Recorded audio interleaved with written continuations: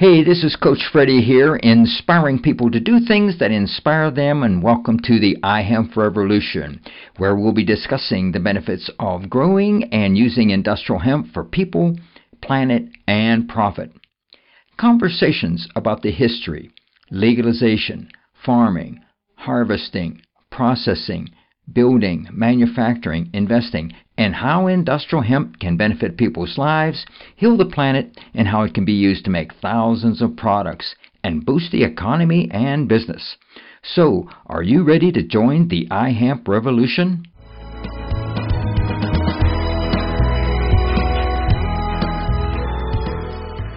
Hey, it's Coach Freddie. I'm here in Georgia, just outside of south of Atlanta. I'm here with Chris, and he's starting an organic farm. So, Chris, how you doing? I'm doing great, Coach Freddie. How you doing today? Oh, fantastic here. So we're out in your farm. You're in this one greenhouse you started here. Now, what do you got growing here? In this greenhouse, we got cucumbers growing up around the sides. We have zucchini, an heirloom variety of Italian zucchini. We have kale, collard greens. Also have some Brussels sprouts in here. I'm growing blackberries. Just finished a harvest of turnips and beets for some local restaurants, and then I'm also growing some Swiss chard for a couple local restaurants. All right, good. So does your farm have a name here? Well, this is a concept farm, so I'm actually leasing this property, so I'm calling this the Southside Farm Club. Okay, so Southside Farm Club. I like it. So I'm hoping to replicate the same farm model in a couple other areas. Okay.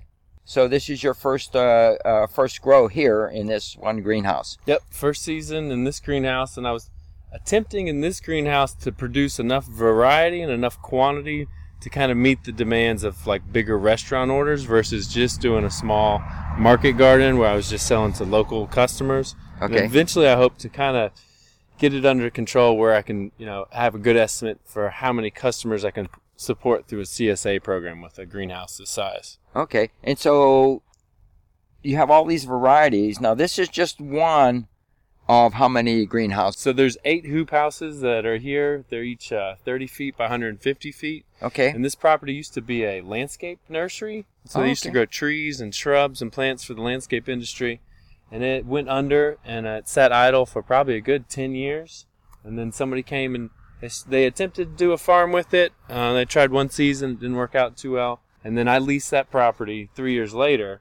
And so I'm trying to get all these greenhouses kind of fixed up to where I can use them again. Right now, we got about 5 of them in production. Okay, awesome. 2 of them are covered, and then the other 3 I'll be covering later on. In the fall, right now it's just too hot to cover any more greenhouses because I have to run fans in them to keep them cool. Okay. Okay, we just came over, and this is not covered yet, but what are you planting in here? All right, so inside the frame of this hoop house, we're planting watermelons and pumpkins, some heirloom pumpkins, and then I'm also planting red peppers. Okay. And then I also planted hops in here with the intention of getting the hops to actually grow up on the hoop house and eventually covering a good part of the hoop house, providing shade to some of the plants beneath. And then with the watermelons and with the squash, I hope they're going to actually shade out the soil and kind of keep this hoop house a little bit cooler for the hops. It's a big experiment to see if it's going to grow well in the Georgia heat. Okay, so you're going to be doing some selling to some restaurants and a farmer's market. So now you have some deals going with a restaurant or two, right? Yeah, there's a restaurant that's about to open up, and I'm working directly with the owner and the chef of that restaurant, and they want to base their majority of their menu off of what's coming directly off this farm. Oh, that's awesome. And so they're willing to change their menu monthly in order to do that, to kind of so we can do the most seasonal kind of local organic produce possible for their customers there. And then I'm also doing a farmer's market, and I go to that market every other weekend, and what I like about that market is on Saturday and Sunday. So people have 2 days to come out and see you. Sometimes they'll buy your produce one day and come back the next day and want to buy more. Yeah. So that's kind of where I'm starting off at, and then eventually, take on some more restaurants and go from there. Yeah. This is awesome. So this all organic. All organic. Okay. Yep. So what do you have to do anything to prepare the soil to be organic, or what's the deal? Yeah, so this is Georgia, so we're dealing with just hard pan Georgia red clay. So in order to build this soil up, I come through with a broad fork, and I broad fork the rows a few times to break up the soil, and then I start adding sand and granite rock dust to the soil. Okay. To add some coarseness to it, and then to help kind of remineralize the soil as well. And then the next thing I usually add is organic compost to the soil, and then I add wood chips as well. Okay. And then the clay has a tendency, once it gets hot, it just wants to just harden over and get real tough. So it's really hard soil to work with. So what I do is I try and keep the soil completely covered if I'm not actively planting something in it or doing something with it. So all my beds are covered with it's a recycled woven black plastic material, and it's good for 2 decades at least. It'll last a really long time. Oh, okay. So I can keep reusing this plastic over and over and over again. And what I like to do is just keep it down on the same beds and use it for multiple seasons. So tell me a little bit about how you got this starting and where your funding came from. And I know that you put a lot of your own money into this. So tell us about that journey. So I started this roughly right about the same time I graduated from college. I went to the University of Georgia and studied agribusiness there, which is a bachelor's of science and then a business degree kind of combined in two. And I went and did a couple internships out in California, and then I ended up staying out there and working for about 8 months on a couple of different farms out there. And then I came back to Georgia and leased this property, and worked out with the owner to not have to pay anything on the lease for the first year where I was getting set up. And then I basically work part-time with the movie industry, so I'll go work on a movie or a film production for 2-3 months, and then I'll come back and I'll put all the money I save from doing that back into the farm and building it out. And now I'd say a good 18 months into it, I'm finally at the stage where the farm's starting to produce income on a regular weekly basis, where it's kind of paying me back for the hard work I've been doing out here before. Yeah, so as the crops mature and get ready to pick, then you go to farmers markets and stuff like that. Okay. Go to farmers markets, go to the restaurants, and I'm doing that now. And then a lot of times what I do is I just float myself with my supplies with a couple of credit cards, and I'll try and get through the summer when money's tight, and then usually come around fall when I'm actually harvesting and taking my stuff to places I can pay off my credit cards. But slowly but surely it's coming along. Well, yeah, that's the entrepreneurship, man. You start off on a shoestring, but once you get it going, it could be very, very lucrative down here.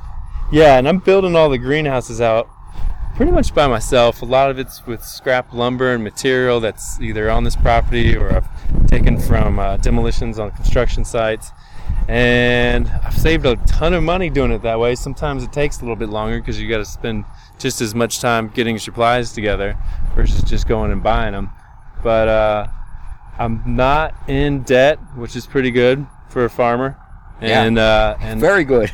And I think at this rate I can keep trucking along without having to take on a whole lot of debt in order to keep the scaling up the farm a little bit each season. So we're in this part called, you call it the nursery, right? Yeah, I call this the nursery. It was a hoop house that was full of abandoned tables and probably 2,000-3,000 1-gallon plastic pots. There was polyplastic from the other greenhouses all piled up in here, and it's just an absolute mess. And so I've cleared all of it out. I've set up very functional tables going along both sides of it, and put irrigation coming down from above. And I use this area for propagation. This is where I started all my plants and all of my transplants that go into the other bigger greenhouses. When I do my cuttings, they usually come in here, and I start propagating some of the bushes in this section. And I put shade cloth up over the top of it to kind of cool it off. So I have... Yeah, this is much cooler than the other one. And it's divided up into like 4 sections, really 3 sections. So one section of the greenhouse is getting full sun, it's fully blasted. And then the middle section's covered with this huge, 50-foot section of shade cloth, so that middle of the greenhouse stays a lot cooler. And then on the end, on the far end of the nursery, that's where the newest plants are coming out, the baby plants and all the sprouts and the transplants. And then that gets sun, but then the shade coming from the middle of it helps kind of keep it cool. So I'm kind of messing with a passive solar shade cloth designed for this greenhouse, so I don't have to spend as much money running fans in here. Okay. Now, what you got these stones? It's like looks like a big pond that you're going to start here. What is that? So I had a friend who no longer wanted a bunch of retaining wall stones that were in his backyard, so I offered to take them off his hands. And you're right, it looks like a pond, but it's not for any type of aquaponics experiment at all. This is actually going to be for just a little wading pond or a plunge pond for hot days on the farm. Okay. But we're going to keep it inside the greenhouse so it's shaded and it's still nice and cool. All right, so it is going to be a little kind of wading pool. Yeah, a little wading pool. All right, cool. Yep. So, Chris, you have these goji berries here, huh? Correct. How'd you get I know they're kind of a superfood right now. Uh-huh. Yeah, so tell me about them. So they are a superfood. They're really, really high in mineral content and antioxidants and phytonutrients. And it's funny because when you eat them fresh, they just taste like a multivitamin with the faint taste of a raspberry. Oh, yeah. They got the kind of chalky, real mineral-y taste to them. And so I planted a few in my backyard at my house and let them kind of naturalize over a few years. And then I dug a couple of those up and brought them out here and tried them in containers in the greenhouse last year. And they did really well, so I started propagating them and taking cuttings of them. And I'm actually going to see if I could get them to grow on a larger scale, maybe possibly do a commercial scale goji berry farm here in Georgia. Fantastic. Well, you're the first goji berry farmer I ever met, so anyhow. You'll have to come back in the fall when the harvest is ready. Yeah. Okay.